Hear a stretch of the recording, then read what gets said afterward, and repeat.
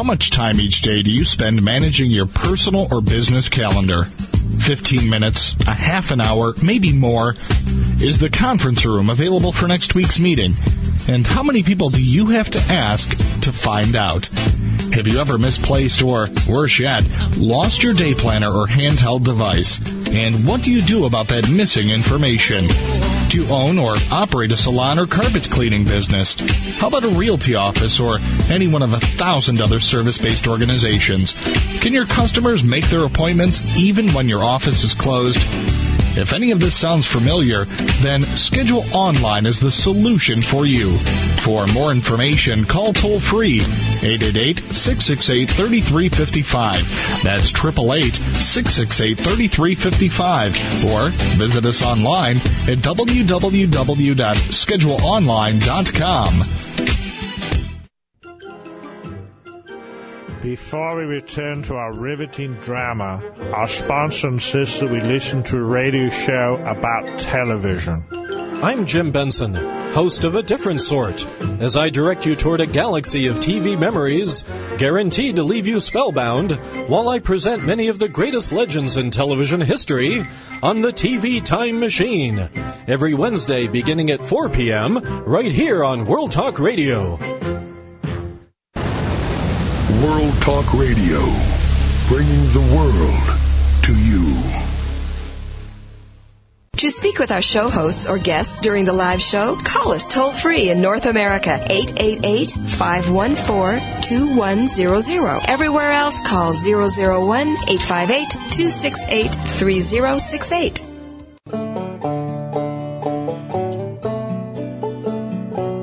Welcome back to Civil War Talk Radio.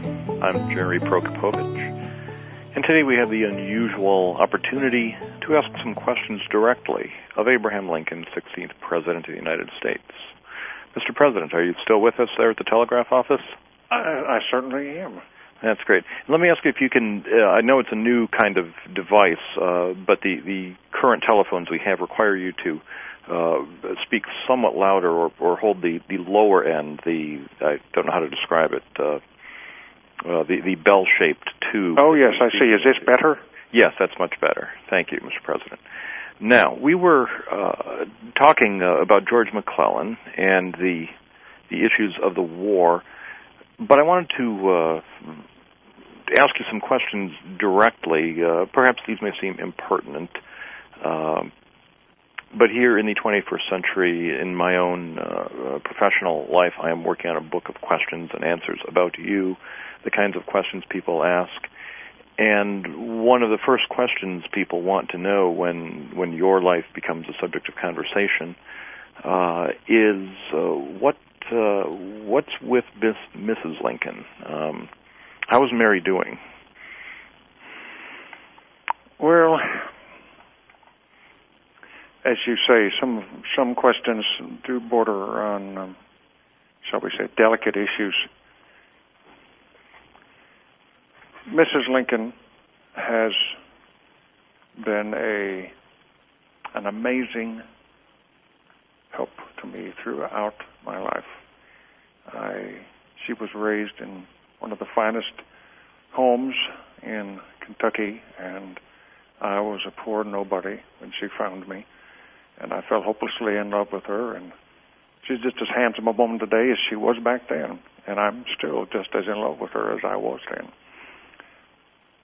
I have had to bury two of my children and appear at work within a day or so and carry on as if nothing has happened. She perhaps was not so fortunate as I in that department, and has been greatly abused by the deep sorrow which she has endured over this. But in some respects, it's not as well known that she began to come out of some of that sorrow by spending her time in the hospitals, putting together charitable gifts and baskets of food and sitting by the soldiers' beds and listening to some of their troubles and writing letters in their behalf to their wives and children. And some of that doesn't hit the newspapers as quickly as the fact that she has been devastated by the loss of her children. Mrs. Lincoln has been a wonderful mother and wife to me. And it's hard for me sometimes to watch her suffer so much. But Washington is a very difficult place, and she has not done as well as we might have hoped she could do there. But I find her still admirably strong, as much as she still suffers. Now, in terms of suffering from the many things that you have endured, you mentioned, of course, the tragic loss of your children, for which you have everyone's deepest sympathy. Also, the burdens of the war itself. Some people have said you have what I believe they call melancholy, a melancholy temperament. Do you see yourself that way? Well, I used to get the hypo. I call it the hypo, but and I have struggled with it. A friend of mine, the brother to James Speed, not as well known, but he and I used to discuss these questions when we were young men, and I told him fairly recently that I think I've pretty well licked the hypo. I have been placed in a position where I cannot really afford to dwell on my difficulties very long. And I have men working for me who sometimes need encouragement themselves. And so I try to keep things balanced as well as I might. And Mrs. Lincoln does her best to make sure I eat properly, and she'll take me away from my office, and I'm not always happy to do that, but then after a while I'll talk and converse and feel better about it. And she insisted that we go on drives every afternoon, and I'll admit that helps me. And then there are times when I just have to put the work away and have a good laugh, and I'll open up a Word or a copy of the NASB letters or some such thing that will completely divert my mind and have a great laugh. Sometimes I'll be lying in bed and I have to get up and tell somebody the story, and so I'll just go over to Nicolet's room and tell him what I've read, and we'll spend a half hour having a good laugh, and then I'm feeling more fit and whole and can sleep better. But or we'll go to the theater or to have a concert. Adelina Patti one time was scheduled to come, and it was right after our son had died, and she thought perhaps it would be better if she didn't, but I insisted that she come anyway. And so one has to learn how to divide one's time, but I try to keep a reasonable balance. Not always successfully. I think Mrs. Lincoln and I probably need to spend more time together. The war has not only divided the nation, but many homes are divided, and ours has suffered as well. But in a word, I think I've licked it pretty well. Well, you mentioned the old friend of yours, the brother of James Speed, Joshua Speed. Oh, yes. Which brings up another question that I cannot bring myself to ask you, Mr. President, so maybe I'm hoping to have... I know the man fairly well. Goodness, we slept together for years. I ought to. Well, that's true. That became a well-known fact. I will be talking later this afternoon with a student of your life, Fritz Klein, who will be with us, and perhaps I'll get to ask him some That's other the fellow who's standing right outside this office. I think he's waiting. That's probably him, tall. Well, let me ask you one more question, and then we'll see if Fritz is available. What do you see the future of the country after the war? How are we going to reconstruct the nation? Well, as I look at the difference between what I witnessed as a boy and what has befallen us since those early days, I am nothing less than astounded at the race of prosperity, the coming of the iron horse and the steam engine and the telegraph. They're the marvels of the age, and I fully expect, if I live to see it, that the nation will experience more of the same. I am looking forward to seeing the great cable rediscovered across the Atlantic, and perhaps sometime after the war we'll have money and wherewithal to reconnect. And when the new road to the west is built, I hope that I will be on one of the very first passengers to the far west. So I look forward to prosperity and unparalleled personally. This is definitely something we all hope will come true in the not-too-distant future. Well, Mr. President, at the moment is to restore the Union so as to make it a union of hearts and hands as well as of states. If we cannot succeed in the present challenge, all of the bright prospects for the future will certainly be dimmed. And I and all the listeners wish great success in doing that, in reuniting the country and leading it to new prosperity. Well, I want to thank you for joining us today on Civil War Talk Radio. If you wouldn't mind, on your way out, showing Mr. Klein in. I would be most happy to. Just a moment. Thank you. Mr. Klein, are you still... Oh, thank you. Hello? Fritz. Oh, hi, Jerry. How are you doing? Good. I didn't realize he was talking to you. Yes. It's good to talk to you again. We haven't been in touch for a little while. You've been running the Abraham Lincoln Institute, I believe it is called, or Lincoln Institute for Education. Lincoln Institute for Education outfit in Springfield, Illinois. Yes. And you've been teaching people, school children and people of every age, about Abraham Lincoln for how long have you been doing this? You know, the very first time I answered a casting call to do a Lincoln role will be 30 years from June, this coming June, 30 years ago. So for 30 years you've been... Lincoln was going to intrude upon my life as he did. Who would have known? And you have been what is vulgarly called a Lincoln impersonator. Yes. I believe started out thinking I was an actor, and then I discovered there were such things as impersonators, and now I are one. Exactly. Well, first-person interpreter or Lincoln presenter, or there's so many other fancy terms. Where I am.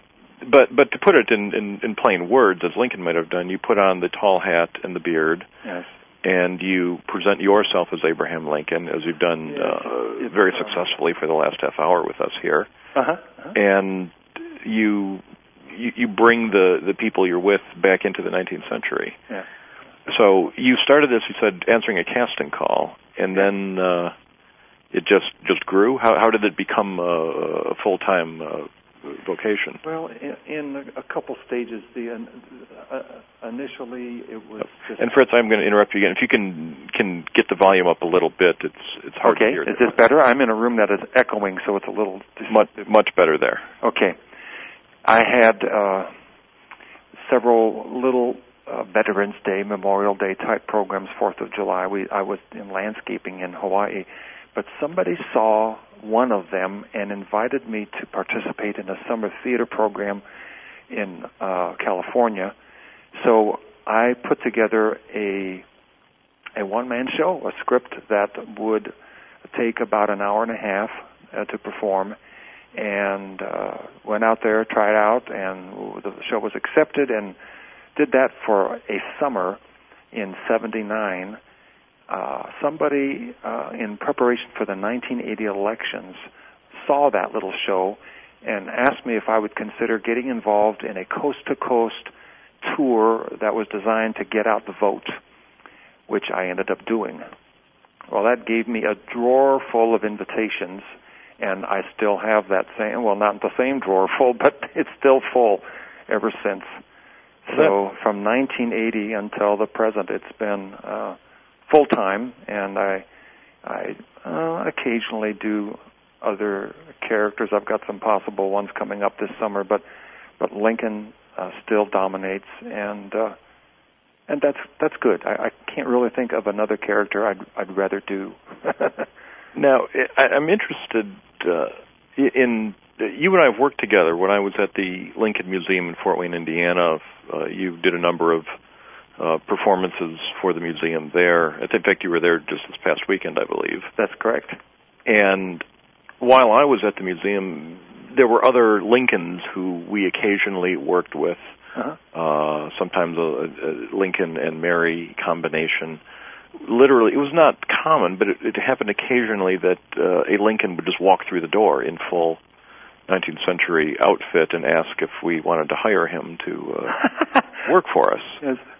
That's not a good approach, by the way. I know. Don't do that.